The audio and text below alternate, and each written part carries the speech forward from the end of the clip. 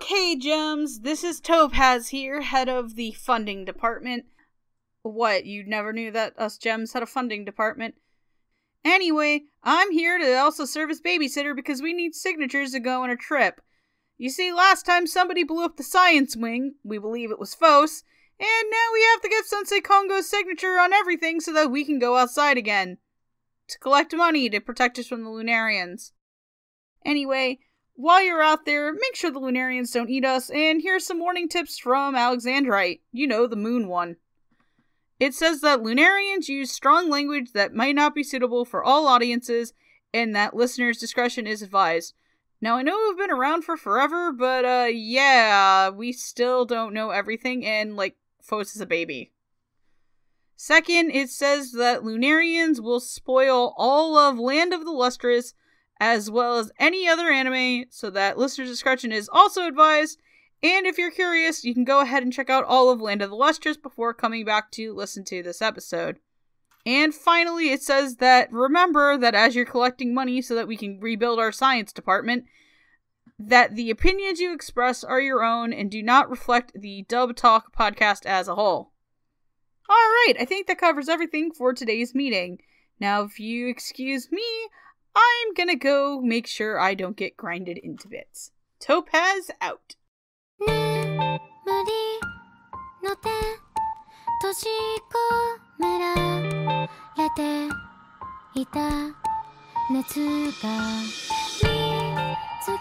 Hello, one and all, and welcome to Rock Talk, a group where a bunch of non-binary gems get on the beach, sing some songs, and fight the aliens that are coming from space to murder us all.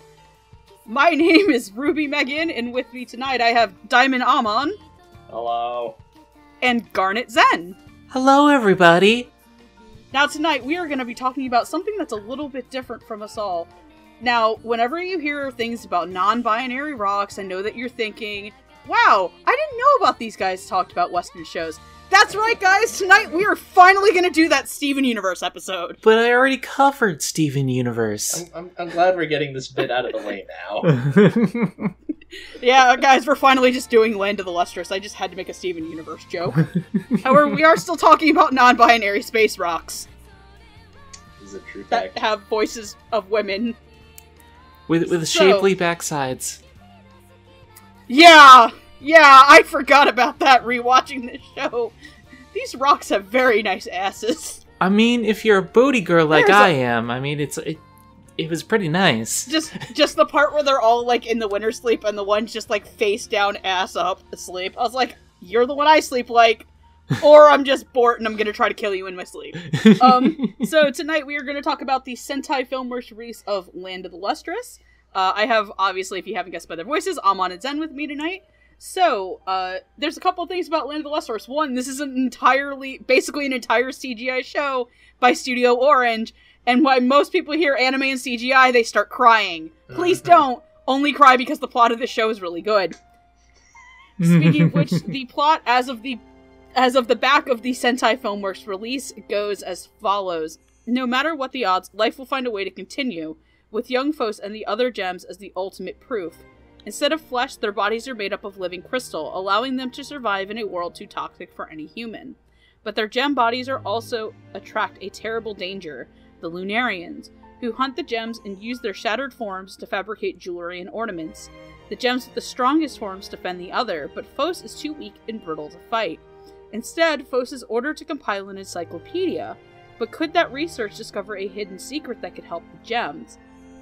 Join Fos, the toxic Cinnabar, and the powerful Void, and the valiant Diamond, and the other glittering in the world unlike anything you've ever seen before in Land of the Lustrous.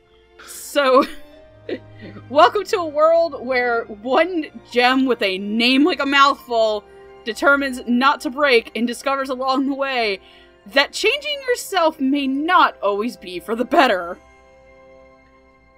It might be quite depressing. Oh, you bet. Poor Fos. Poor Fos. Eventually one of us is gonna say their full name, but I'm gonna say Fos because I ain't butchering that shit until the very end of this episode. Fosfolito. Phosphorite. Phosphorite. I don't envy anybody in this show. So tonight we are going to be doing a full review of the show, meaning that there are no predictions for the cast. We will be talking about as much of the cast as we can. This is an incredibly large cast of characters that we can unfortunately not talk about all of them due to the fact that many of them speak maybe like a line of dialogue. Also, we don't want to keep you here forever, and a geology lesson that may drive you mentally insane. So, we are going to cover as much as we can, starting with the director and writer of this series. Also, I do want to point out that for the sake of pronouns, the show uses they, them, and I believe that translation goes all the way into the manga, who Amon works at the comic shop, I believe is released by Seven Seas.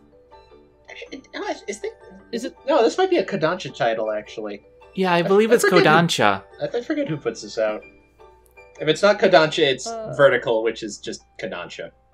So it's one or the other. Which is just Kodansha, but it's just it's Kodansha, but more. It used to be a separate company, and then Kodansha bought it. So this is Kodansha, but purple.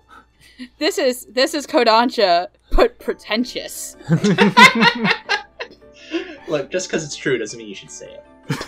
I get my ass kicked. It's like, it is Kodansha. So Kodansha's gonna find this podcast and send the Kodansha Mafia after me, even though I buy a lot of their releases. The Kodansha? They released To Your Eternity. Which is like one of the best manga out right now. So, so we're gonna start with, like I said, the director and writers of this series.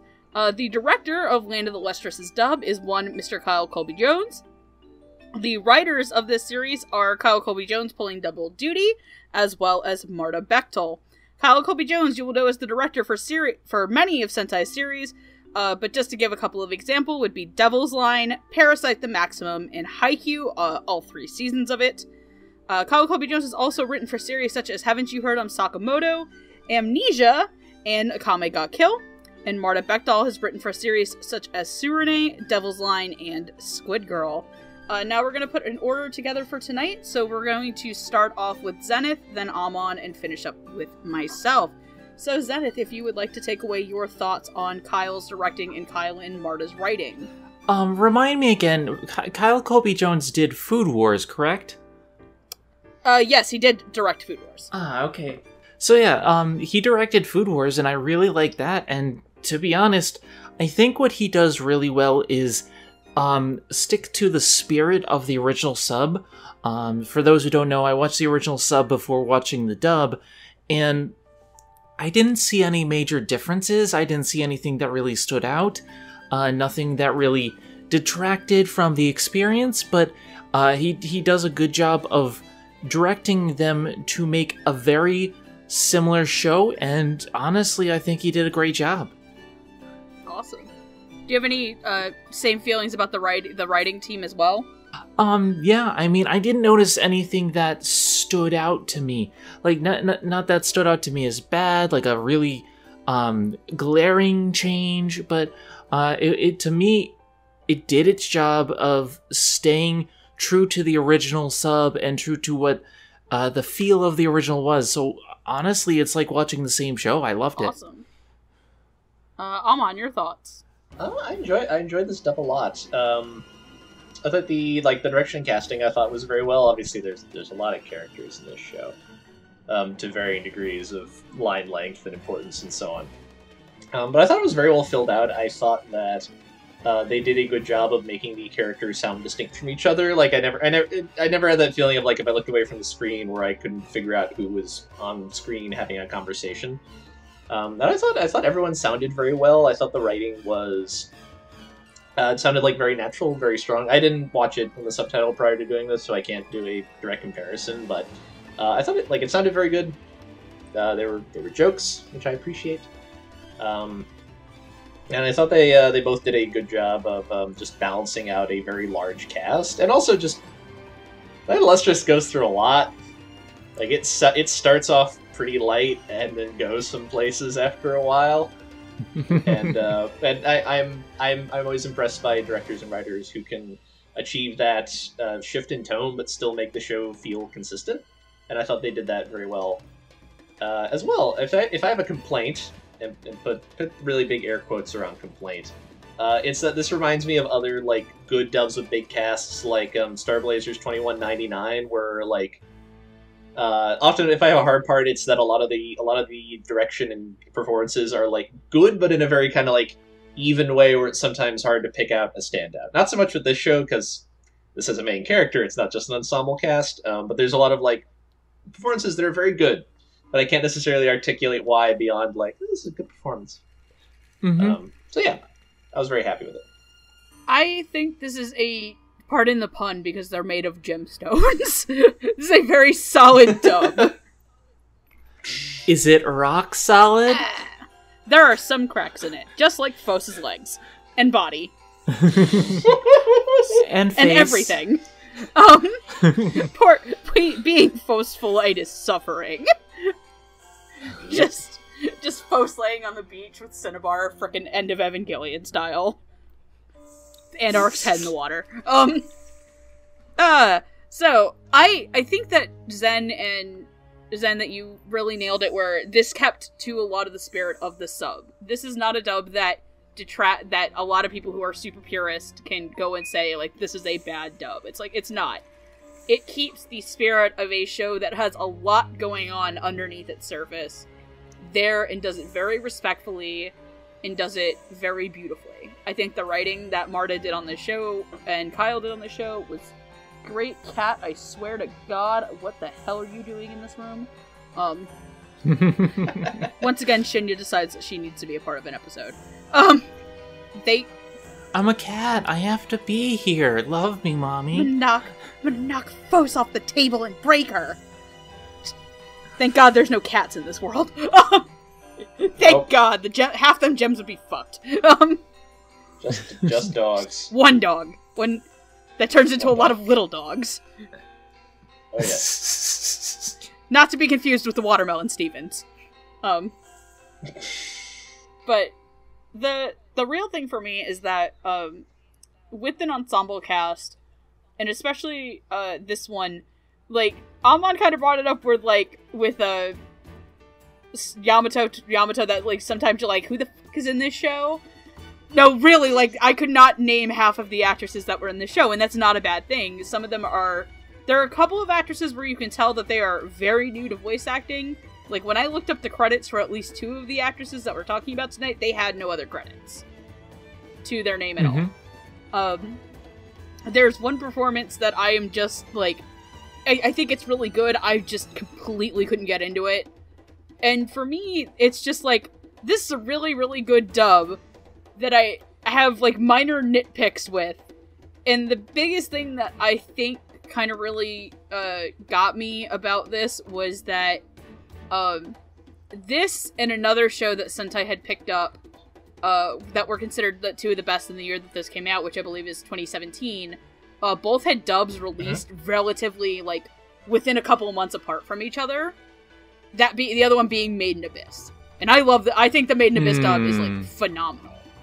And I think that my expectations going into this, after hearing how good Made in Abyss's dub was, might have hampered my own enjoyment of this. Like, and no, everyone's probably like, why don't you think this is the best thing ever? It's like, no, it's really, really good, and I, like, definitely encourage people, if you've never watched the show, to watch it and watch the dub, because it's a really good dub. It's just, like, a dub that's like, yeah, this is really good and really enjoyable to listen to. Didn't blow my socks off, but it also wasn't god-awful and, like, made me want to change back to the sub. There's just, like, one performance that I just could not get into, and I just don't know why. Yeah, like, it's one of those, like, it doesn't, blow my legs off. It doesn't, it wasn't in my top 10, but it does enough good that I'm just like, I could listen to it no matter what. Yeah, like, I would easily, like, if I wanted to show this to somebody who does not watch subtitles, or, like, maybe who watches stuff casually, I could put this on and this dub would be really good for, like, that. It's not, like... for me, actually, it helped me understand a lot more of the story. Because it was also in a language that I understood and did not have to, like, wait a second, what they just said, rewind, catch the subtitles, is like... Because there are some scenes where there are, like, 4, 5, 6, 7 gems talking, it's like, oh my god, who the fuck is who? I will say my one other nitpick is that because all of these characters are ageless sentient rocks that do have different ages, but they all have, like, the relatively, like, the same body and, like, look in their ages, I do think some of the ages are a little bit hard to tell because the vocal work is so inconsistent, and I don't know if it's just because, like, they were trying to get more of the personality across as opposed to the age, but again, that's just, like, a minor nitpick for me. Otherwise, this is, like, really, really good work from everybody involved. Mm-hmm. Alright, so the first section we're gonna do is some of the other gems that live on this island at the school with Phos and the gang. These sections are probably going to be super, super quick. So, the first set of gems we have is Alexandrite, who can be described as Moon Otaku. She likes Lunarians and researches them. There is Zychron, a gem the same age as Phos, who is trying to become stronger and get over her past selfish self. And then we have Morga and Goshenite, who are two of the first gems that you see in the show, and are initially kind of the first two that are around Phos as they start their encyclopedic journey. Playing Alexandrite, we have Shelby Blocker. Playing Zychron, we have Brittany Karbowski. Playing Morga, we have Olivia Swayze. And playing Goshenite, we have Juliet Simmons. So, Shelby Blocker you'll know as characters such as Anya in Is It Wrong to Pick Up Girls in a Dungeon? Hitomi Minagawa in Camphor, and Lizolet Sherlock in Trinity 7. Brittany Karbowski you'll know as characters such as Karen Ijo in Review Starlight, Rin Natsume in Little Busters, and Chizuru Yukimura in Hakuoki. Olivia Swayze you'll know as characters such as Maya Tendo in Review Starlight, Katrina Toby in Release the Splice, and Momoga in Girls und Panzer. And Juliet Simmons you'll know as Nini Arisufa in Anonymous Noise, Tanaka in Haven't You Heard I'm Sakanodo, and Yuri in Girls Last Tour. So, Zenith, if you want to kick us off with the segment of gems. I think they all did a pretty good job, for the most part. Morga and Gauche, they don't really do too much aside from being background, and I think they're pretty good in their roles. And Alex and Zircon, they show up at random times. Overall, I thought their voices suited them. Nothing really stood out, but they were all very suited for their roles. Alright. And Alma? Yeah, no, these are a fine set of performances. I kind of agree most of them in part just because like these are some of the characters who show up a little less often. They don't stand out quite as much, but they're good, solid performances. I particularly liked the parts that Zircon was having towards the end, where they've been like partnering up with Bort, and they're very concerned about that. And Voss is like, "You're overthinking this. Just Bort, if you're fucking up, Bort will let you know. Don't worry about it so much." I thought that was a nice bit, and I enjoyed Shelby as Alexandrite a lot, just because Alexandrite's a big nerd, and I'm also a big nerd, so I'm about a thing that no one else they know cares about. So I feel that it's hard being a fandom of one. And I enjoyed Sylvie's performance a lot. I thought she was very good there too. So yeah. Yeah, definitely. Shelby is the one person who, despite being in a lot of things I actually learned when I went to their ANN page, I don't think I'd ever actually watched the show that she had been in at Sentai until this point. Which can define a lot of people in the show. I have that problem every time I watch a Sentai show. It's like, you clearly get a lot of work. I just don't watch your dubbing studio very often. Or particularly, I don't watch this type of show that you're in because it's not the type of show appeals to me. Yeah, exactly. And I feel bad, because it's like, I actually liked all of these. Shelby, I would say, kind of threw me for a loop a little tiny bit, because again, I'm not used to her voice and her work. So at points I thought I was like, are you just like a little too zany? And then I remembered, oh wait, Lexi's a fucknut. She's crazy. One of my favorite like lines in the show at one point is Lexi, when she sees a Lunarian, their hair goes red, and they kind of like go Super Saiyan for a moment, and they help take out all the giant Lunarian dog Shiro, and just Bort comes in and goes, "Oh, it's Red Lexi," and Lexi's just kind of like on the ground, like face down, butt up again. And just the moment, I think also too, is that really kind of sold me on her Shelby's performance as Alexandra is Fos and her doing the studying. And Fos eventually turns the table on Lexi, and Lexi's like laying down on the table going, it was this like very scientifically named Lunarian, and Shelby got it off talking about that and using this very like made up scientific-y term without it coming off really stiff. Brittany Karbowski's as Zychron was adorable, very youthful, contrasted really well with the Fos that we see at the towards the end of the show after like a bunch of shit has happened to Fos. And then Morga and Goshenite are both really well suited to their roles. They don't sound out of place. They don't try to overpower their part in the ensemble. I think Juliet and Olivia bring a lot of fun to them, because especially Goshenite is, I think, kind of the more sassy one. She is sassy. She's kind of the more sassy bitch of them, who's like giving Fos more shit than anybody towards the beginning of the show. And then they kind of fade off into the background as things go. So, this group 2 is kind of more of the background gems that are there. Obviously, once we kind of get, like, after this point on is where we're going to start really getting into the meat of the characters that really exist in this, and or at least, like, super affect the plot. So we have Jade, who essentially is Sensei's secretary. One of the hardest gems that's there, and is usually poor Rulite's bitch stick, too. Being Jade is also suffering. We have Euclides, who is kind of the one that goes half blue, half gray. Who is, the only way I can describe them is as Jade's girlfriend.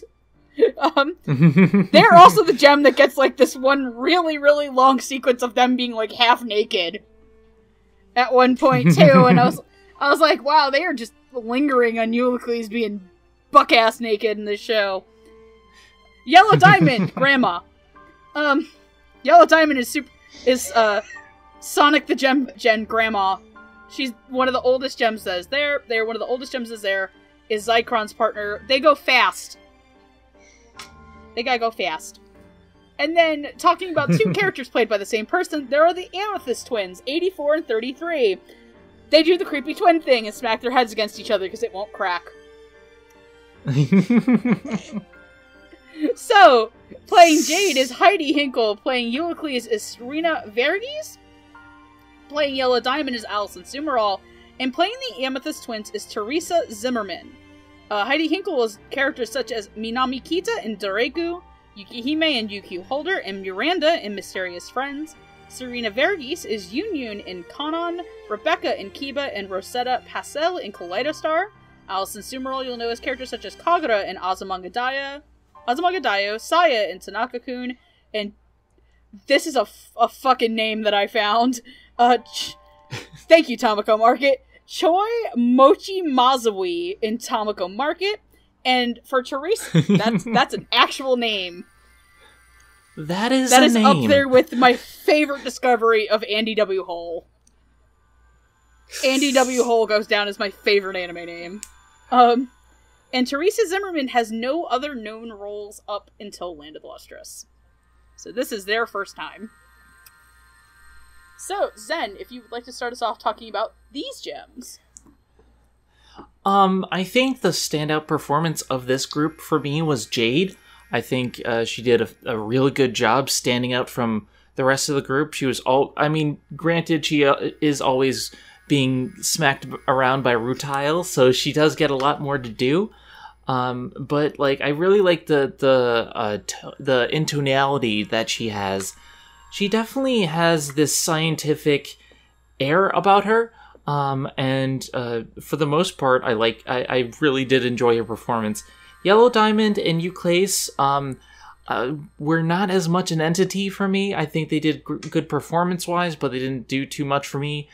And the Amethyst twins I liked because they did the creepy cold twin thing, and I think they did a fantastic job at doing that.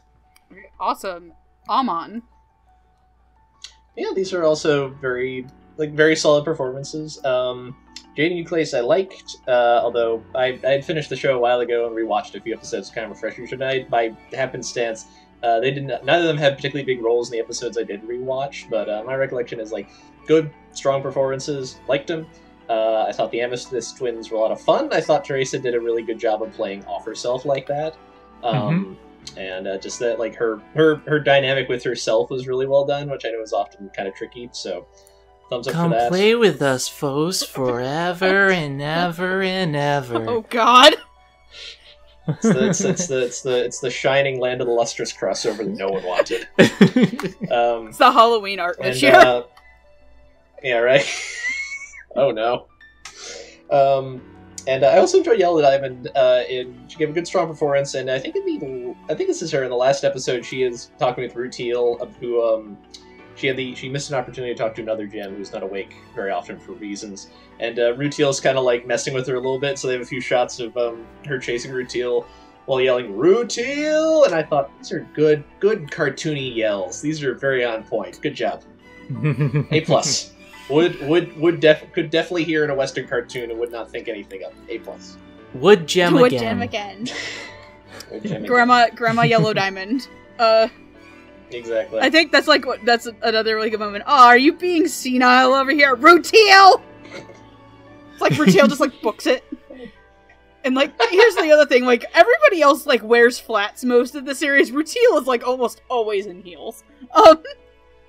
Rutiel's a little too extra for flats. Rutiel, if you ask our friend on Twitter, Nineclaw Tiger, about Rutiel, he would gush about Rutiel all day, because I believe Rutiel is his favorite character.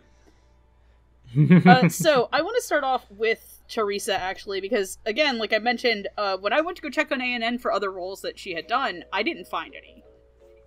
So I was really impressed that she felt so natural playing double duty of these creepy twins, because a lot of shows, when there are twins, even if they are identical, hi Oron, they get two different actors to play them. In this case, they went with the same actress, and I believe they also did that in Japan too, so they probably just kept the casting consistent across languages.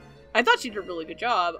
I definitely would like to see Teresa get more work at Sentai. I thought she had a really good foundation in this. Heidi as Jade...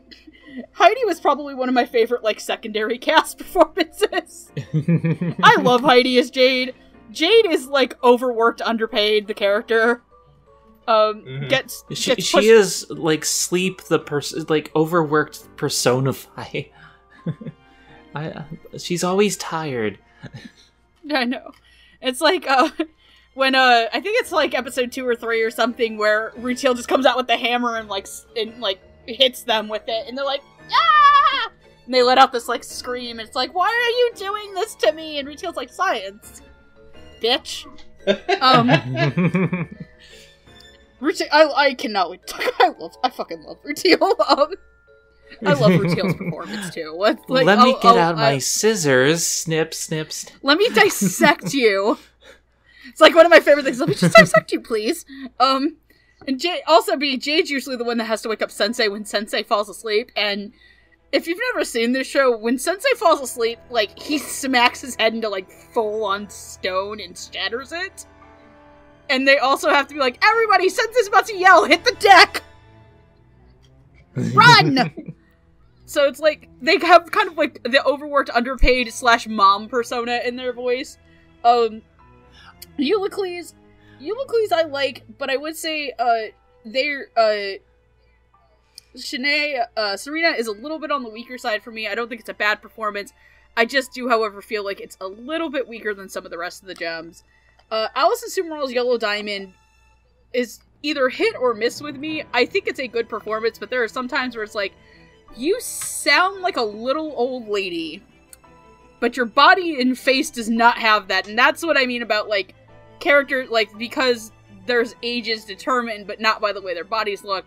That is how they had to get that persona out, and I do think that was a good way to get it out. It's just kind of the whole, like, you look like a 12-year-old with a big butt.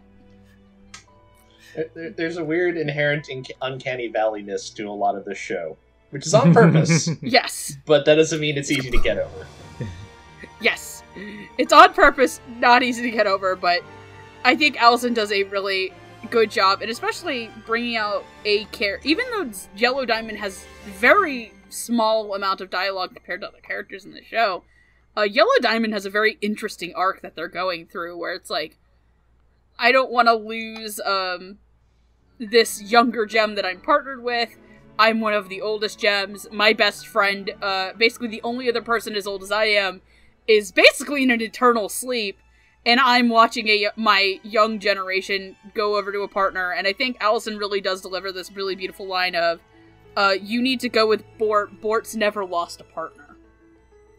So it's like, even if you go out there and fight the Lunarians, Bort's not gonna let you die.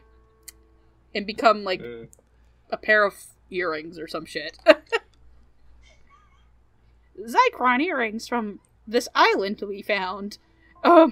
It's implied that this world is Earth, and we're gonna get to that, actually, in our next segment. If we're good to move on. Which, let's talk about the jellyfish people. Oh, yes. To which... Oh, yes. I'm so sorry. I'm gonna butcher these names. There is Ventricus and Alcelaeus. Ventricus is the one that you kind of get to see the most of. They are the king of this race of people. And just to kind of go into this, I'm assuming that if you're watching this, you've actually seen the show. Basically, Fos gets attacked by them when the Lunarians drop the king's shell onto the gems. They eventually get Fos out. It turns into this adorable little slug creature that really, really wants to date their sensei. Just, I love that. What is the slug saying? Hook me up with that hung! It says it would like to serve you for the rest of its life. But eventually it tricks Fos into going out to the sea, which is their home. And along the way it reveals that once upon a time this land was inhabited by a group of creatures called human, who eventually went back to the sea and split up into 3 pieces. The flesh, the bone, and the soul. The jellyfish people are the flesh, the bones are the gems, and the soul are the Lunarians.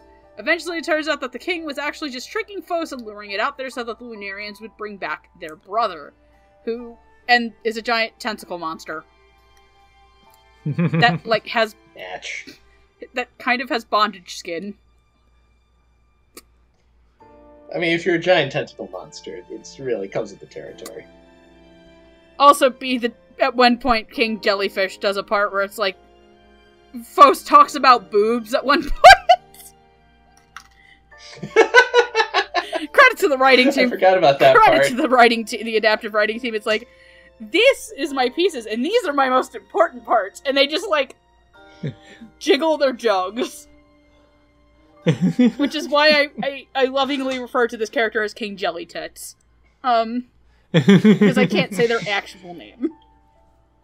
Also, I would since iFilmWorks is listening, I would 100% buy a plushie of the jellyfish as the slug thing. Like, I would buy that as a stuffed animal. Yeah, I'd do that too. Just adorable.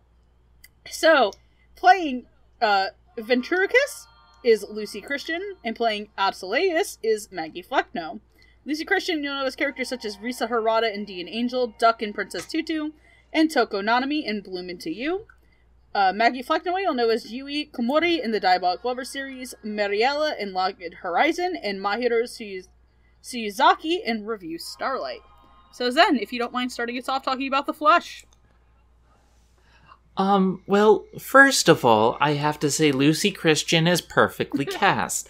I love her in that role.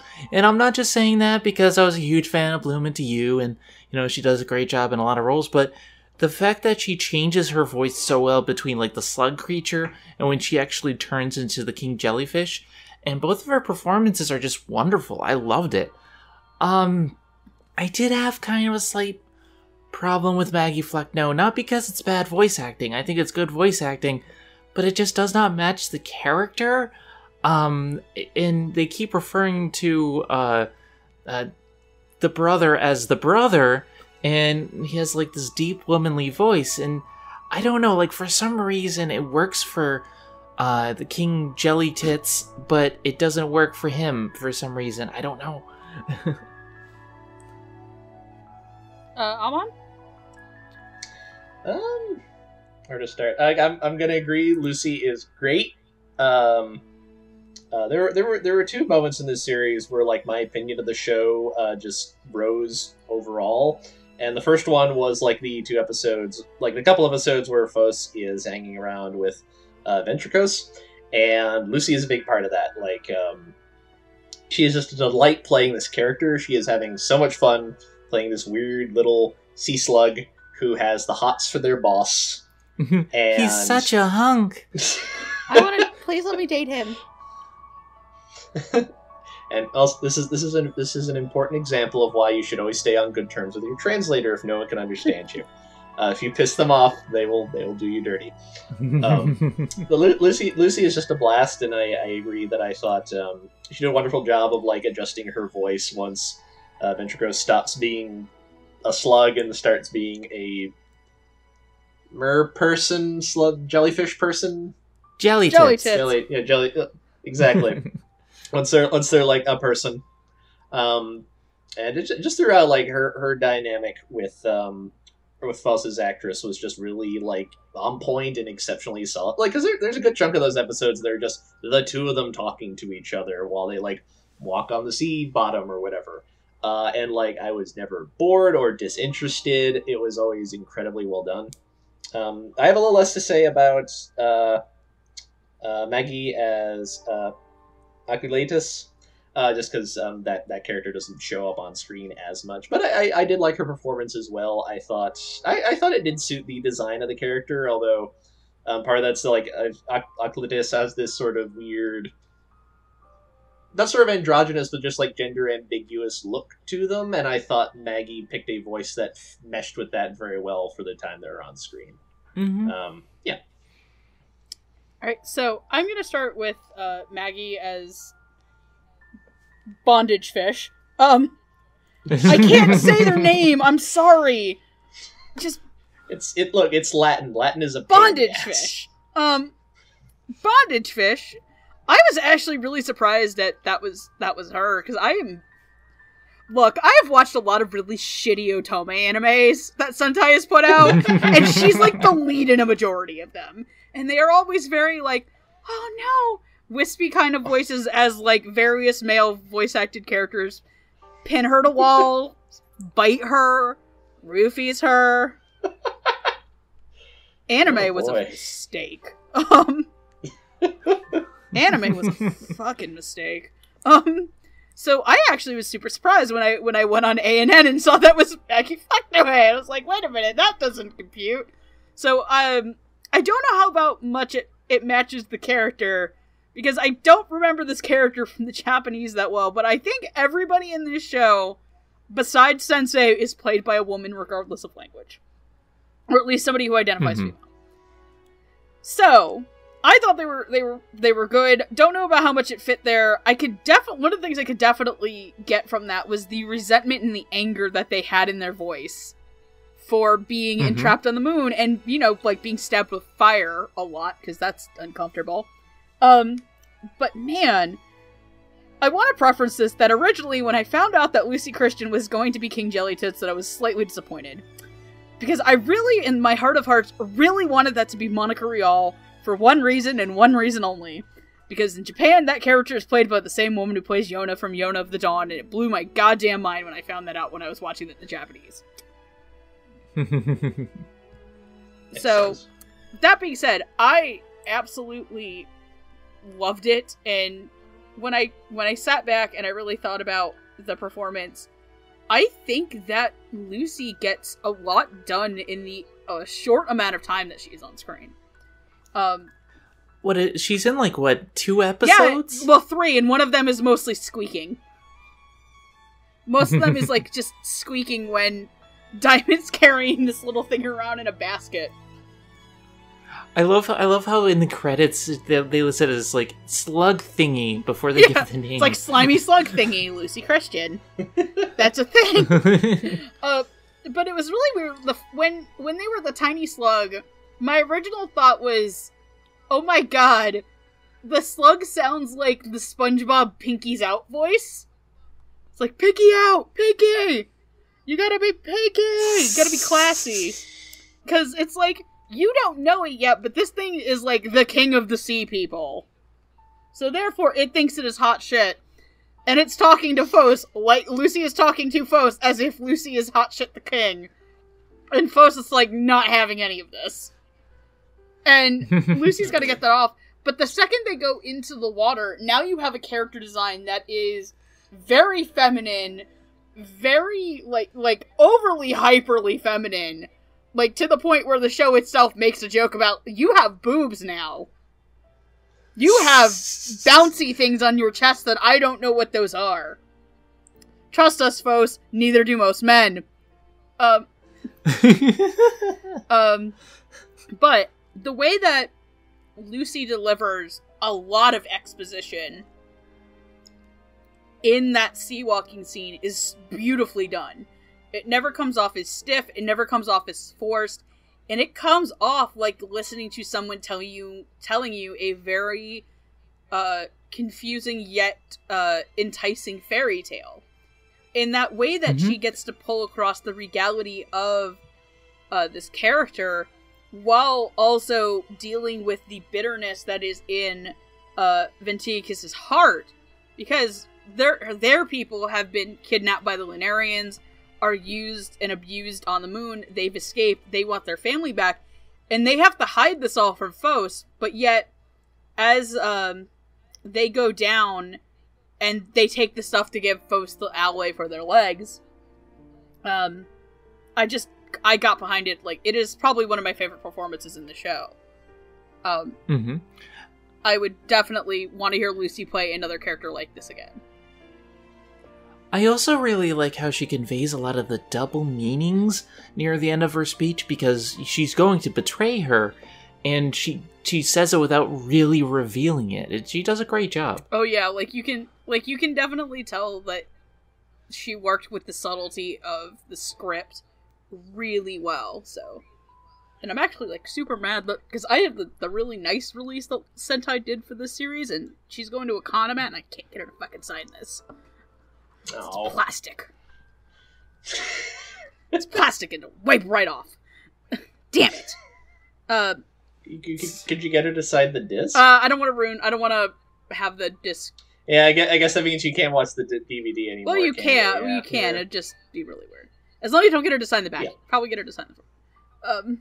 Yeah. So, if we're good to move on, we're going to move on to the next group of characters who essentially are two really big influences on Phos, despite the small amount of time that they are on screen, and arguably the actual best character of the series. At least in my mind. So, there is... God, another fucking mouthful of a name. Paparacha. Mamma mia. Paparacha is one of the oldest gems that is there. However, their body was born with holes in it, meaning that they have to have those holes filled by other materials. And as the years go on, the amount of time they stay awake is lesser and lesser. Next, insert crass sex joke here. They walk around like tits out. So, then there's Antarcticite. Antarcticite is a gem that is liquid when it is hot. However, with the cold temperatures, they are able to form a solid crystal. They are as brittle as Phos's, yet because of the weather, they can stay hard. They're the only gem that stays awake. Giggity. I walked right into that. However, they usually take care of the winter. However, this year in the show, Phos is unable to sleep, so they start working with Phos. However, when Phos loses their arms to the ice flow and they have to replace it, this eventually spells the end for Antarcticite, and they are taken by the Lunarians and enact probably the biggest change onto Phos as a character. Then there's Rulite, the actual best character in the show. Fight me. Rulite is the gem's doctor, who is basically the doctor character on the show, who Phos lovingly refers to as the Quack. But they, the biggest thing that to me that really stood out is that they are the one who puts Paparacha back together, or tries to keep putting Paparacha back together, because basically, and they have a great line, which is, if I can't fix you, what type of doctor would I be anyway? So, playing Paparacha is Christina Kelly, playing Antarcticite is Alyssa Merrick, and playing Rulite is Shelley Colleen Black. Christina Kelly you'll know as characters such as Akane Kawata in Flying Wish, Alice Nikiri in Food Wars, and Nao Hirayama in Takunomi. Alyssa Merrick, this is the only known role as of ANN that they have done. And Rulite, Shelley Colleen Black, you'll know as characters such as Kanon in Kanon, Hyoko in Gilgamesh, and Liza in Made in Abyss. So, Zen, if you would like to start us off on this segment. Okay, let's start off with the character who I love the most. Rutiel is amazing. I love Rutiel. It reminds me a lot of that character from Baccano who deals with the bloody messes at the end of the show. She's funny. She loves dissecting things, but she's very scientific, and she has some of the funniest scenes. But when she, shows that she's putting Paparacha back together, she has some of the most heartfelt scenes. I really love that. I love the voice acting there. Antarcticite, I thought, was a little bit different than the sub, because in the sub, he was more personified as cold. Here, he was more, she, I should say, or they're more bratty, more reserved. I think it worked, but it was a little bit different. And I also really like Paparacha. I think did a fantastic job. Mm-hmm. Yeah. These are three absolutely great performances. Where to start? Let's see. Christina Kelly is really good as Paparacha. Everything about that character just sort of indicates, like, I'm asleep because if I weren't asleep, I would be too badass for the rest of this show. Just did like their design, the way their body language is when they're up and walking around, and I thought Christina just did a wonderful job of just projecting that, even in because they're probably only in the show for like not even half an episode, It's like maybe 10 minutes at most. Yeah, exactly. But I thought Christina did such a great job of being able to project all of that in such a short amount of time. It was just it's a very done in one performance, but it was at like absolutely top tier the entire time. What else? Also, like, Rutiel's great. I agree. Like, I love me a mad scientist character, and Rutiel is nothing if not a mad scientist character. Mm-hmm. Snip. And Shelley is just a blast. She is wacky and out there as befitting that character, but she is good at not going too over the top. She knows where to, like, hold it. Not go too far, not be too goofy. Keep it at just the right level of and also be able to pivot that when they're talking about this literally centuries-long project of trying to fix their friend who was born missing essential parts of themselves and trying to figure out how to make that work, and the clear, like, just sort of tragedy she feels in the fact that she's been working on this for hundreds of years and they still haven't figured out what to do yet. And just being able to capture that emotional range in this character so well. Shelley's just like a delight and is so good at doing that, and I was impressed. They are if when season 2 comes out, I hope we get even more performances by Shelley from this character, because she clearly has a lot of fun playing it. And then there's Antarcticite, who might be my favorite character in the show. I don't know. I definitely know she's the center. They're the center of, like, my favorite 2 episodes, which are the ones where they and Foss are running around doing winter stuff until it all goes horribly, tragically wrong. And I thought, hold on, sorry, I've lost my note. I thought Alyssa was just really excellent at playing that character. Again, this is a character who is not in the show for that long. They are there for the better part of 2 episodes, and then they get shattered and taken away. And I thought Alyssa just did a great job of showing what this character's deal is, what their relationship is with Sensei, and also these other people who they know of but don't really interact with at all, and then having to deal with, like, all right, I have a partner, which I've never had before, and how am I going to make that work? and just the way that their and Foss's relationship builds until, I just like the bit at the end where like Foss is stuck in the gold cube and Antarcticide's trying to pull him out, and eventually like breaks themselves because they're so fragile at that point. It was like, yeah, this is. Oh.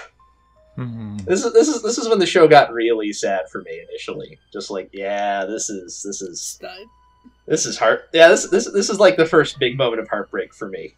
To be followed Welcome to Crying the Anime. Exactly. To be followed by many other moments of heartbreak, because the show, once you hit about like episode 8 or 9, it kind of doesn't start letting up at all. It's just like, nope. Nope. You had fun when Foss was trying to like find bugs or whatever. Yep. We're not doing that anymore. Shit got real, son. No more bugs. Only suffering. No, only suffering. Alyssa, you said you couldn't find any other credits for. No, and I know often that doesn't necessarily mean they have no prior acting experience, because obviously like a lot of the Texas pools are drawn from like stage acting and stuff like that. But I was super impressed by this. I'm looking forward to hearing Alyssa in more stuff in the future, hopefully, because I thought she was very good at this, and I'd like to hear her again in other things. Yeah, definitely. I guess I'll go with Alyssa first. Is that when I was coming in to watch the dub, I know that some other people on servers that I was on had watched it, and they were in two camps about Antarctica. Was they either thought it was not that great or really, really great. And I'm kind of somewhere in the middle with them. I think when they do the more dramatic stuff, that's where they shine the most. Mm-hmm. Mm-hmm. However, there are points where Antarctica has to kind of do like a lot more like expositional stuff. Like, hey, this is very clearly like the time to, we're building this up before we get to the drama. And I did feel like Alyssa was a little bit stiff there, or a little bit not used to voice acting. Obviously, like you said, Amon, a lot of people do stage acting. They are actors who act and probably still do stage act when they're not voice acting. That being said, I would really like to see Alyssa do, like I said with Teresa, come and do more shows. I think they put out their best foot forward on Antarctica. And Antarctica is also one of my other favorite characters in the show. I think that for the 2 episodes that they are on, that like, I did this in like 4-episode batches after work the last 2 nights. And as of the day of this recording, I shouldn't have stayed up as late as I did last night, because I got up super early to watch the new Pokemon Direct. My body hates me right now. Wooloo is my child. But I think that they did do a good job. I do definitely agree with Zen, but this is a lot of a different take. This is a take of somebody that is a bit more bratty and more of a loner, being like, why am I being put with somebody, as opposed to being outright just cold and cut off from the rest of their kind. Moving on to Paparacha. Man, Christina Kelly just like steals the show for like the 10 minutes of talking she does. Just like, hey, I'm here. What up, bitches? Tits out. I loved Christina Kelly as Paparacha. I am very sad because I was like, I feel really bad that we're moving this character into this section because they literally only talk for 10 minutes, but they do a lot in that 10 minutes. There is something in Christina Kelly's performance that feels very cunning. And very like, hey, Fos, don't open up the wounds that you don't want to do, but you should totally open up those wounds. You should totally ask Sensei things that you shouldn't be asking Sensei about. It's like, wink wink, nudge nudge, Fos. Honestly, if I had to say, Paparacha is one of my favorite characters. She isn't around for very much, but she's so important. And her design is bitchin'. It's like I was saying, if they were there more often, the show would just be about them. It'd be about Paparacha beating up Lunarians. Looking good. Land of the Paparachas. Yeah, they Look, they're voiced by Romy Park. Yeah, I was gonna be like, that's Romy Park's character. They had to use stupid video game language. They had to nerf her a little bit, or else she would just take over the entire show. It's true. In this case, nerfing is centuries-long comas, but what you gonna do? Just hey guys. Also, B, they just let her sleep in a box. Just Brulite every so often just rolls the box out. Hey, babe. Slice. Return to sender. I keep my girlfriend in a box. Let's be frank, Rutiel would keep her girlfriend in a box. I mean, she has lots of holes to use. That she does. And Rutiel's got the tools to work them.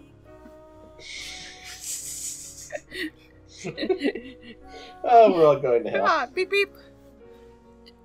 Just, yep. I love Christina Kelly as. I'm like, damn. Why? Fuck, man. Christina Kelly needs to be in the show more. I just love her voice.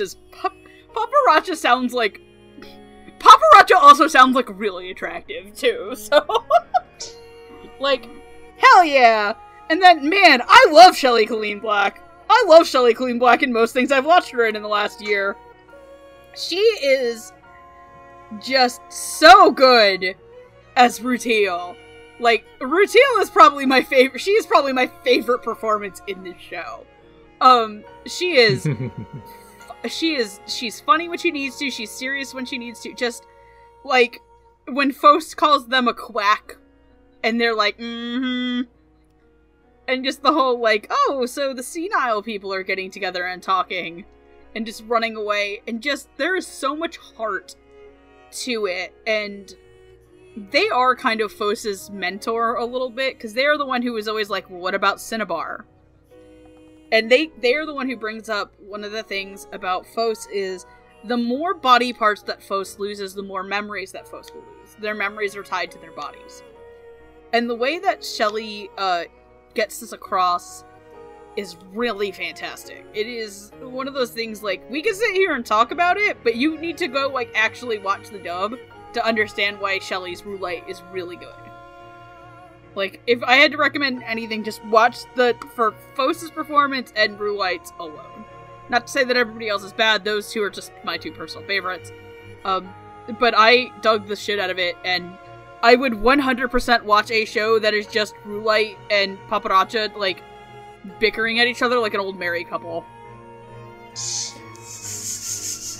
I would watch that show 100%. Just fuck already. I don't know. With what? They're rocks. They'll figure it out. Roulette's a doctor. They can figure it out. Speaking of just fuck already, Diamond and Bort. They're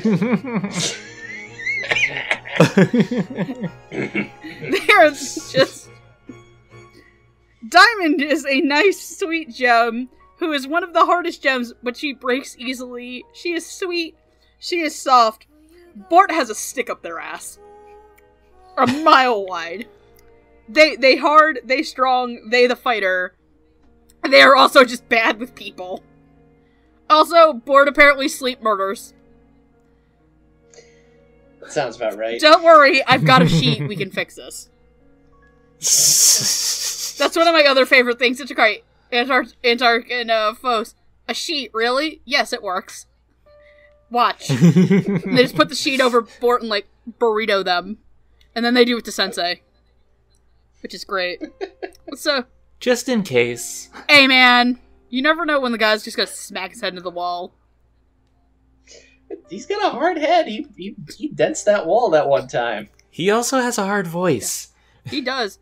And you never know when the urge to Bohemian Rhapsody headbang is gonna come and catch you.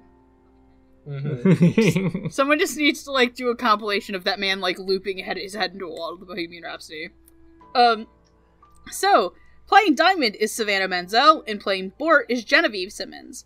Savannah Manzel, you will know as characters such as Ayumi Yamogu in Girls und Panzer, Kotaku Hanayagai in Review Starlight, and Yui Tada in Tada Never Falls in Love. Genevieve Simmons, you'll know as characters such as Kanata Futaki in Little Busters, Eri Urasis in Number 6, and Ryu Linen in Is It Wrong to Pick Up Girls in a Dungeon. So, Zen, if you would like to start us off talking about Get Just Fuck Already, the characters. I really like both of these performances. I think Bort really gets across this kind of a tomboy attitude, like, I'm better than you, But when they have the down to earth parts when they talk to Diamond, you really get the idea that there's a vulnerability behind the performance. And Diamond just sounds so sweet. I love her. Right, Amon?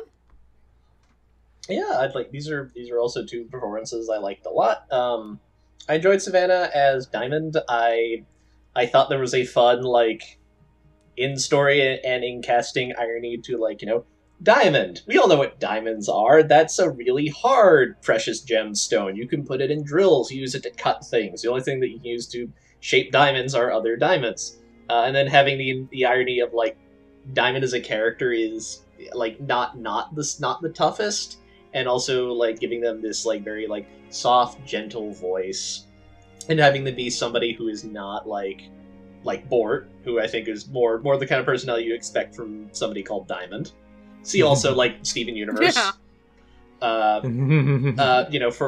very on point comparison for what that gemstone suggests as a character.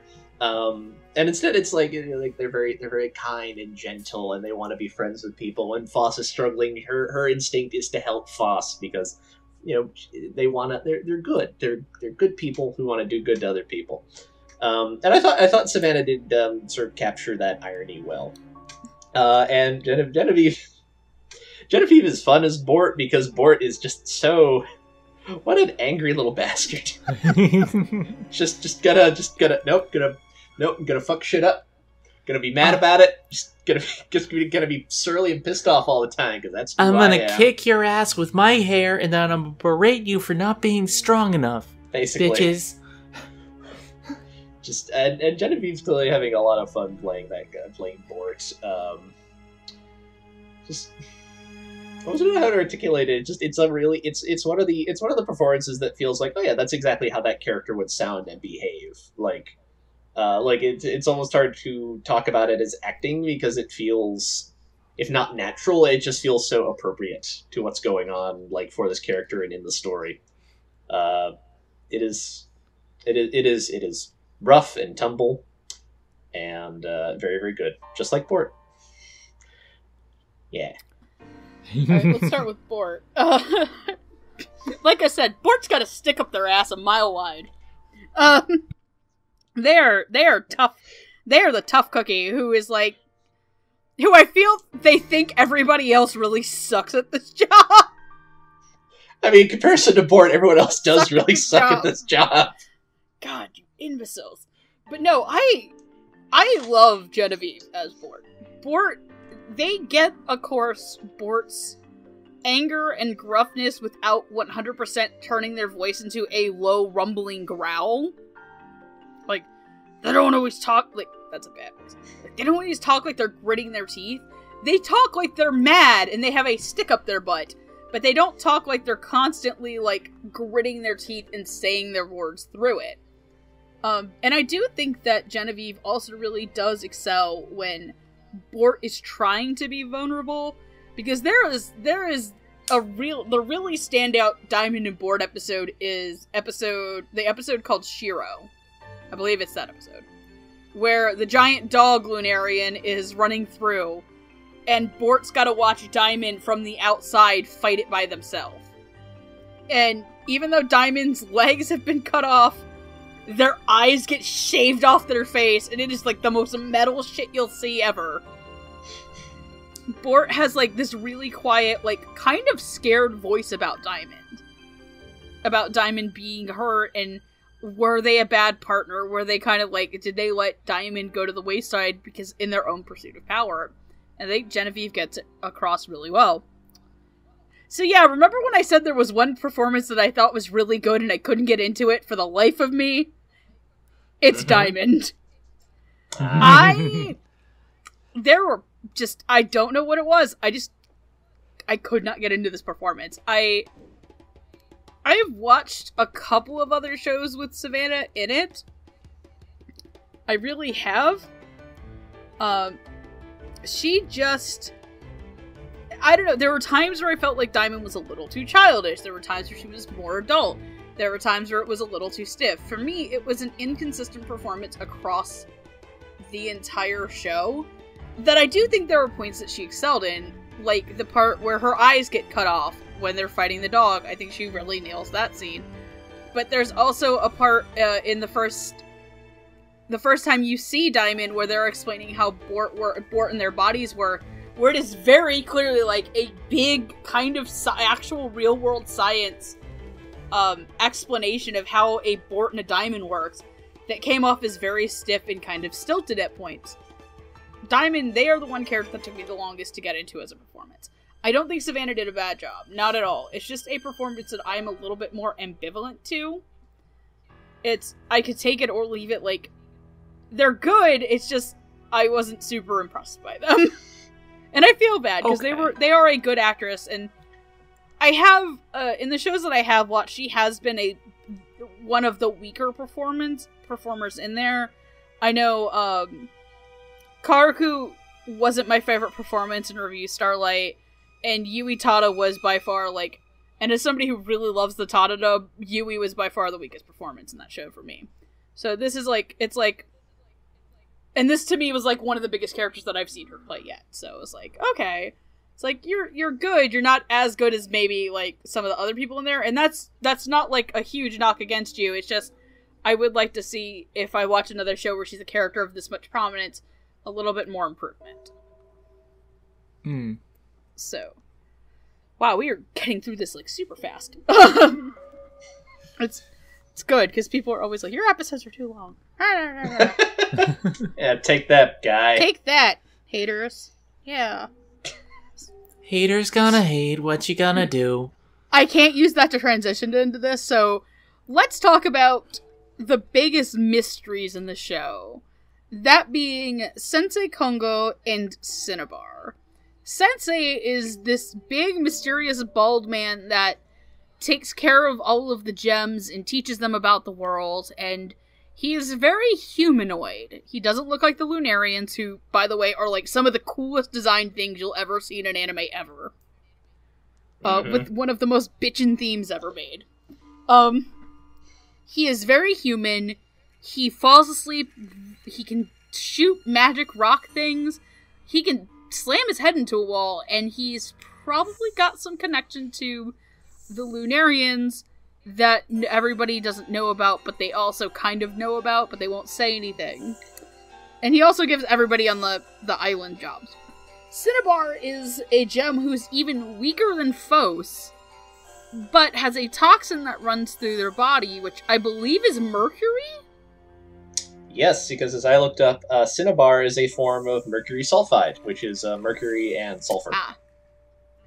So yes. That is toxic to the other gems and the life on the island. Therefore, they live out in a cliff on the sea and do the night watch, the only job that they can do without hurting anybody. Phos vows in their life to find a job better than the night watch for Cinnabar. Playing Sensei Kongo is Brian Mathis, and playing Cinnabar is Avery Smithhart. While Brian Mathis is an actor who has done a lot, this is the only role that I've seen him do at Sentai proper. So, and I usually try to, when I host episodes and I'm talking about actors that go back and forth between different companies, I do try to stay with shows that they have done for that particular company.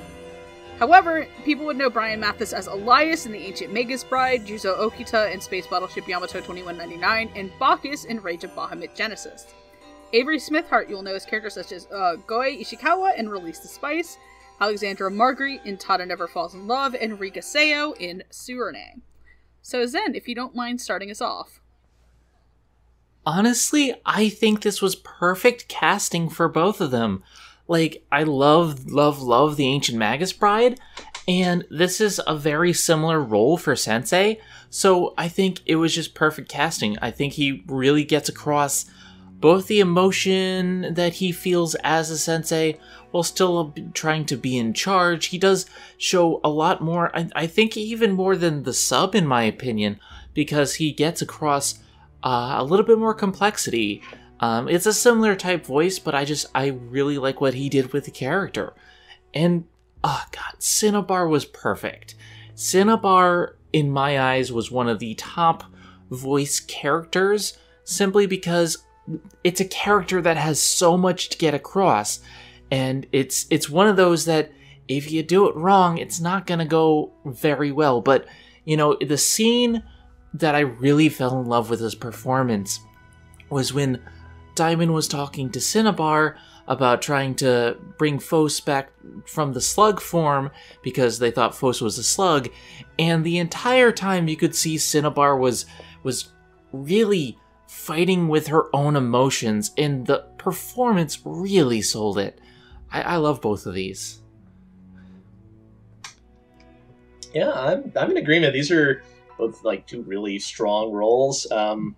Brian's really good as Sensei. He's, obviously Brian is good at playing characters who are like, nice, deep, authoritative voice. He plays Ains. He plays the captain in Star Blazers. He has, he can definitely bring that to the role. But I like that his character isn't just limited to that. He's a character who kind of swaps between being boss of all these gems and dad. And I think he handles that very well. He can be like a little more like stern and like, this is what you need to do, but also much more like kind and sympathetic and gentle. I think in particularly like in the episode, at the end of the episode where after Antarcticite shatters, the way he is like trying to help Phos process this and move forward and not just wallow in grief for the rest of the season. He's just got a very strong presence about him, which also helps when you start realizing that there are a lot of questions about Sensei that don't make sense. Like, why are you here, human? Why are you several hundred years old? What is your deal? Why does this dog know you? That's what I want to know. Why is the dog knowing? Why do you shatter things with a voice? Yeah, what are you? I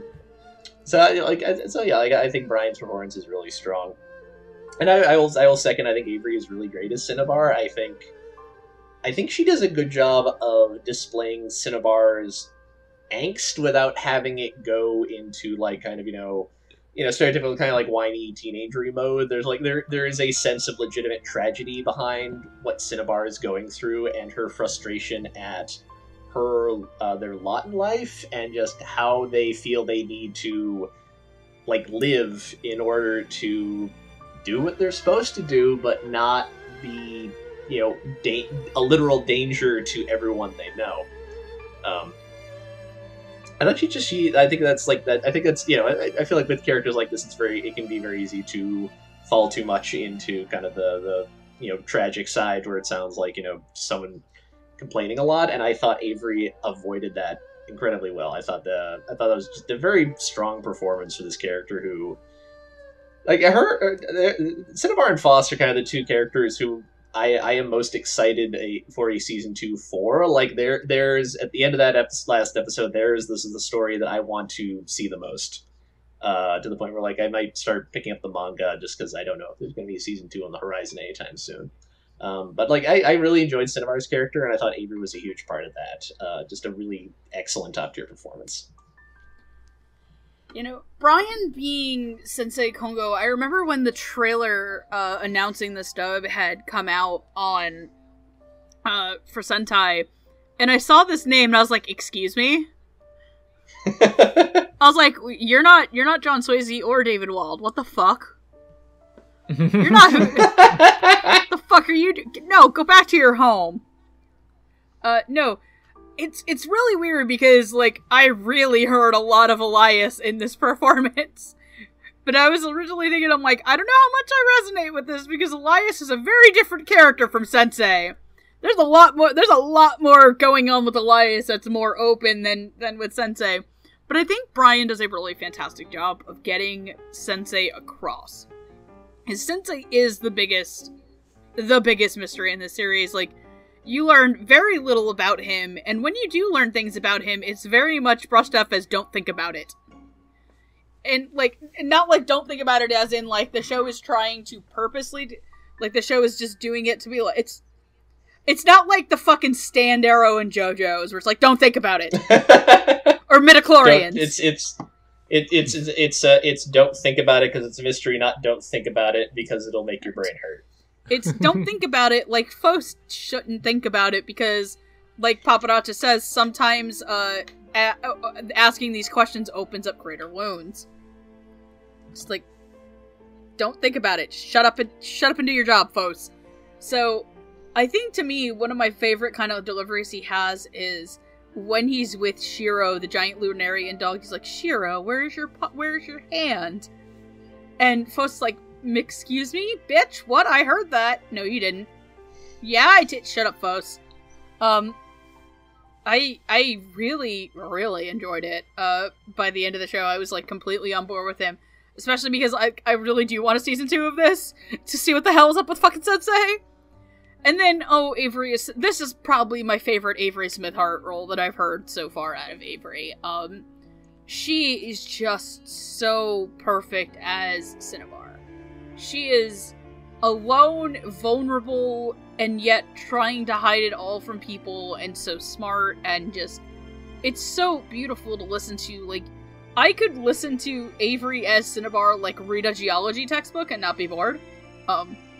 It's just such a wonderful, wonderful performance. It is really hard to put into words, because Cinnabar is this character you don't see a ton of, and yet they held so much influence and power over the core driving narrative of Land of the Lustrous. They are the sole motivating factor for why Faust starts their journey, honestly. Like, yeah, you could say that Sensei giving Faust the encyclopedia is, but eventually that even turns into, I want to find Cinnabar a new way to live, because Cinnabar is so alone and stuff.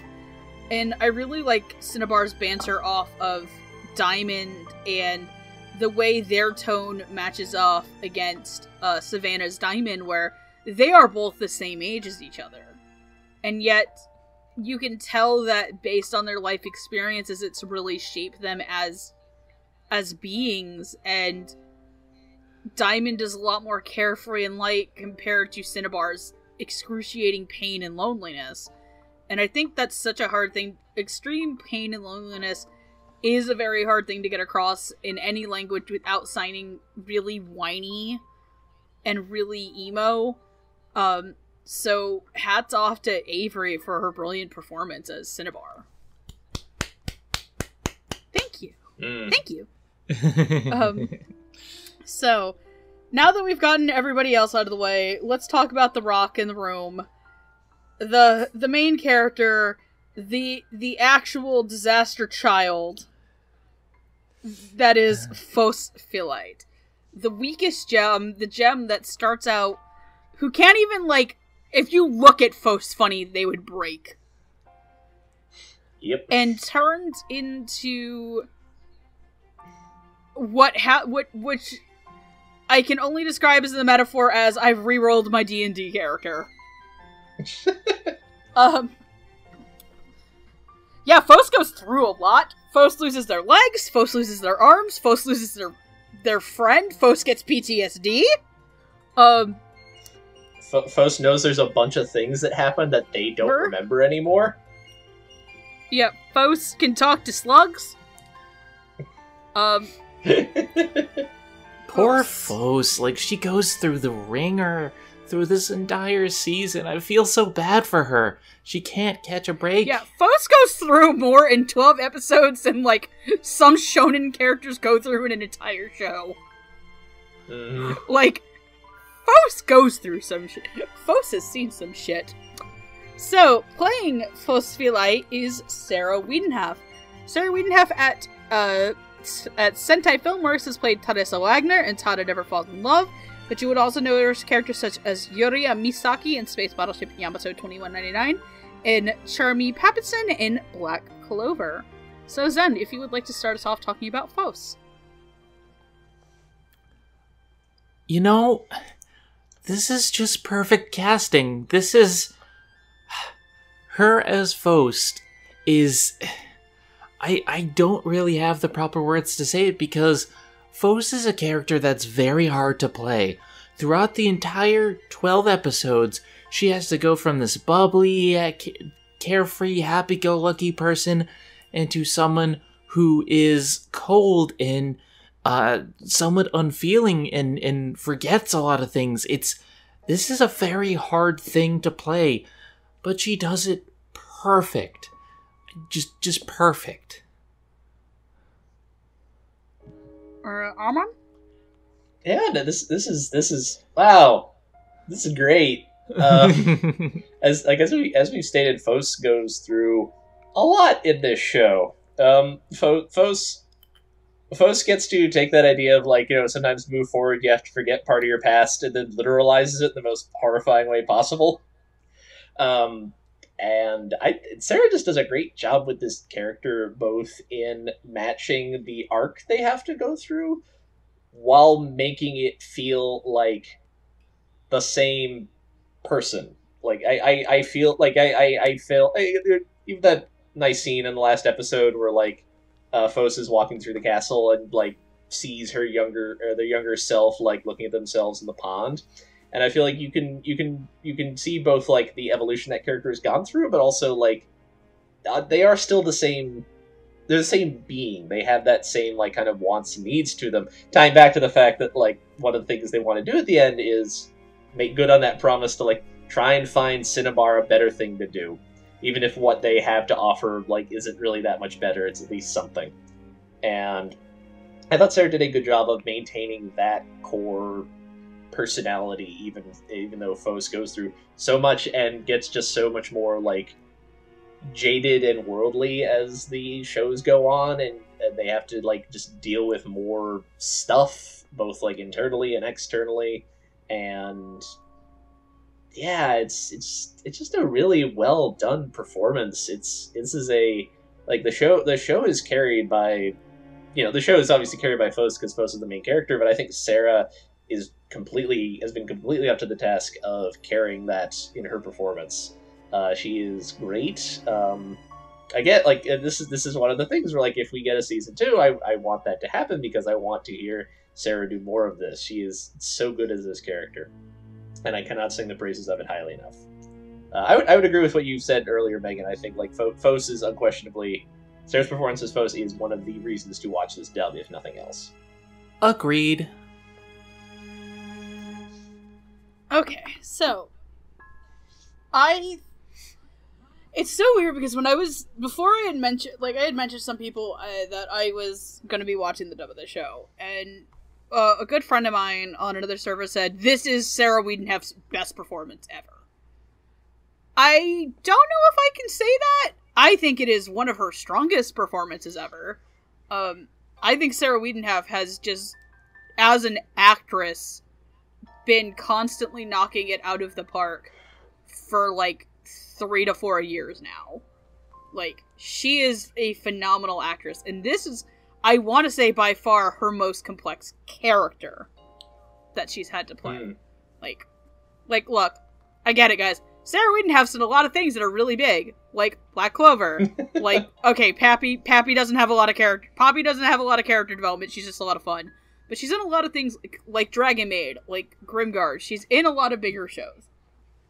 This is, to me, however, the most I've seen her range tested. Because while she had Fos from episode 1 to episode 12 has a similar tone of voice, there are so many minute things that Sarah does as an actress for this character that shows these changes. Like, even Fos from episode 1 to, I believe they lose their legs in episode 4 or 5. Mm-hmm. That sounds right, yeah. Even Fos, like, when Fos washes up on the shore with Cinnabar without their legs, just the way that Sarah portrays, like, "Hey, Cinnabar, guess I lost my legs." Like, even that is, and their worldview is vastly different from the Fos that we see in episode 1. Sarah by far gives, I think, the best performance in the whole show. And that is because Sarah also gets the most to work with in the entire show. Fos has the lion's share of the dialogue and the lion's share of the development, and Sarah takes that and runs with it without also bringing it over the top. And when Fos changes, and you can't say for the better, which is a big theme of this show. When Fos changes, Fos doesn't, and Fos is going through trauma. Like, Fos can't sleep at night anymore. Fos has these strikingly apocalyptic visions of Antarctica. Like, outright horror shit of Antarctica. Like, one of my kind of favorite, like, it's a dark comedy kind of moment. Where, Bort has just kind of confronted, Fos about, joining them in battle. And Fos is, like, leaning back and sees Cinnabar and goes, yeah, I know, courage, I've gotta have courage, but what has courage ever gotten to me? Alright, jellyfish, which one of you thinks that I should go and join Bort? And two of them jump out. Well, 50-50 is one. And just, like, that jaded tone without sounding, like, cartoonishly cynical is something that a lot of actors I don't think have mastered. And Sarah just portrays it. And I think Sarah really embodied the spirit that is Phosphilite and their incredibly intense journey over 12 episodes. A lot of people are probably, like, super on the fence about this, because I think in terms of the anime community, and by anime community, I mean, like, not the subsections that are, like, into dubs, a lot of people think that the Japanese version of Fos is the definitive take on the character, and I would disagree. I think Sarah does, while Sarah's take may not be 100% the exact same as Fos' Seiyu, Sarah's take on it is an amazing adaptation of what the character is as well through a different eye. That was a lot. So, that was a lot. So I guess, if we're all ready, if we want to move into our final thoughts on the dub as a whole, Zen, if you want to start us off. Overall, I really do enjoy this dub. I don't think it's one of my top, but when it is standout, it has some really great performances. What really hurts it is that, you know, there's only 12 episodes, and a lot of these characters are only around for a short amount of time, and I feel we really need more of them to get a definitive idea of how I feel. But when we get to, like, stuff like Sensei and Cinnabar, Rutile and Fos, it's fantastic. So yeah, I do really enjoy it. Amon. Yeah, this was a really, really strong dub. I think this might be at least, like, a pretty good contender for, like, my, at least of the dubs from Sentai I've heard, like, as of late. This is a pretty strong contender for, like, maybe being the best. Although I've not seen everything they've put out lately, obviously. This is just, it's really strong all around. I think, as we've mentioned, like, a lot of the leads give out excellent performances that I think really match and support the material. I think it's, like, it's really well directed. It's really well written. I just think it's super great. If I have complaints, a lot of it is, like, I would like a season 2, because I think they're obviously, like, this ends in a good place for this being an incomplete story when it was made. But I would like a season 2. I'd like to see more of these characters. I think that these are performances I'd like to hear again. And aside from that, and like I said, like, the biggest complaint I can maybe give is, like, as common with a lot of shows with a big ensemble, there are a lot of performances that are, like, very good without necessarily standing out. And I think, like, if that's the biggest complaint I can come up with for a dub, like, that's a pretty good dub. Not gonna lie. Yeah, like, I was really happy with this. It is very good. Well, not personally one of the dubs I find to be, like, super strong from Sensei Filmworks, nor the director. This is a really solid dub. This is probably a B+, A- for me, in terms of Sentai dubs. I do think in the last couple of months, because I've watched dubs for series such as Love Stage, Made in Abyss, Tada, those are, to me, a little bit stronger. As, Bloomin' to You is another one that I forgot to say that I think is really fantastic. Bloom Into You is perfection. Yep. You guys are watching. Bloom Into You's dub is really good. David Wald does really good dubs. You should also watch Love Stage, because that's a really fucking good show. I think this does a really good job. This keeps, like Zenith said earlier in the episode, keeps the spirit of why Land of the Lustrous is so well regarded. This is probably one of my favorite shows aesthetically and sound design wise. There is very few things that look and feel like Land of the Lustrous. And I genuinely think that the dub brings that experience over in a way that is accessible. It did do one thing that I liked, which is it did make the story a little bit more clear for me. Going back through the series, I did feel like I understood the show a bit more. I would 100% recommend this dub for people. I don't know if the show itself would make my best of the year award. While there are, for the W's, while there are performances in here that I could see making their way on for underrated or to, like, newbies to watch, potentially a best actress in there, I do think this is just a little bit shy of sticking a perfect landing for me, but it does do a really, really great job with what it's going for.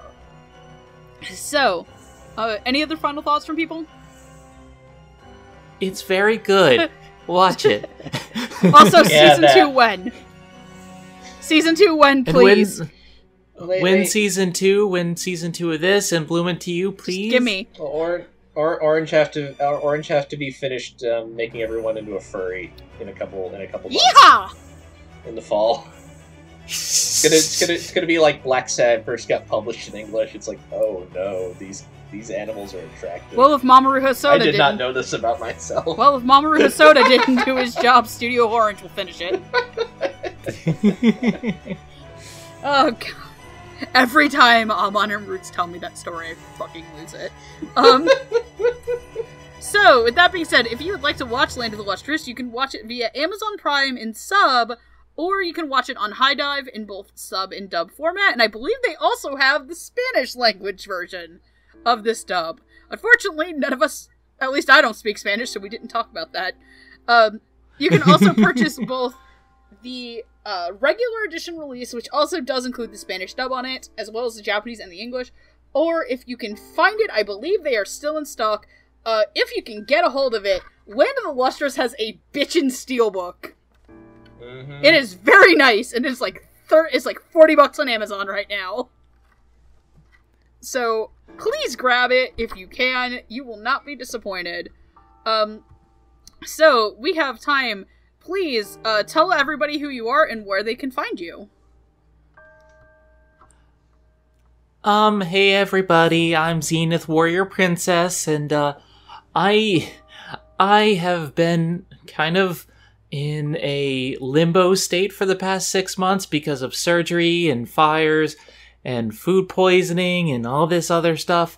But when I get back to work, which is hopefully not gonna be soon, you can find me at Twitter at twitter.com/ZenithWillRule, or I do stuff on Twitch, twitch.tv/ZenithWillRule, and on my YouTube at ZenithWillReview. You can find me on Twitter at AmonDuelUS. Duel has 2 U's in it. I talk about movies and music and comic books and things like that. And occasionally I'll complain about some old video game that came out like 8 months ago, but I only just got around to playing now. I also have a dusty old song if you like, but I can save that for later. Do it. Sure. Alright, so initially I wanted to find a song about rocks. There aren't a lot of songs about rocks. I found one They Might Be Giants song that isn't really about rocks, and that's about it. So instead I just went for something that this kind of reminded me of, I guess. So I'm going to recommend to you, you should go listen to the song Nightmare Girl by Amy Mann, which is possibly the greatest song ever made, and somehow it was only like a B-side and a bonus track on the deluxe edition of the album it came out on. I really don't understand why. It's literally perfect. And you should all go listen to it right now. Pause this podcast and go listen to it. You can find it on YouTube, Spotify, wherever. Do it. Because I'm telling you to. Alright, cool. So my name is Megan, you can follow me. Sorry, I didn't mean to come off like a callous. I'm an asshole! I see how it is. I love you and your dusty old songs. When can we hang out again so you can just live tweet, like, dramatic read voice actors eating chicken again? I mean, A-Fest, I guess? Yay! So you can follow me on Twitter at Queenera2. I shitpost, I do things, I hang out on the Funimation Discord, and yeah, that's all I do for about now. So that's it. We're done. We're free. Everybody can go play with the rocks. I would like to play with the rocks. Yes. Be gay, do rock crimes. Well, this is Pride Month. That is an appropriate idea. Yes! Good night, everybody. Be gay. Good night, nerds. Good night, everybody, and otaku on, and be gay. 楽しい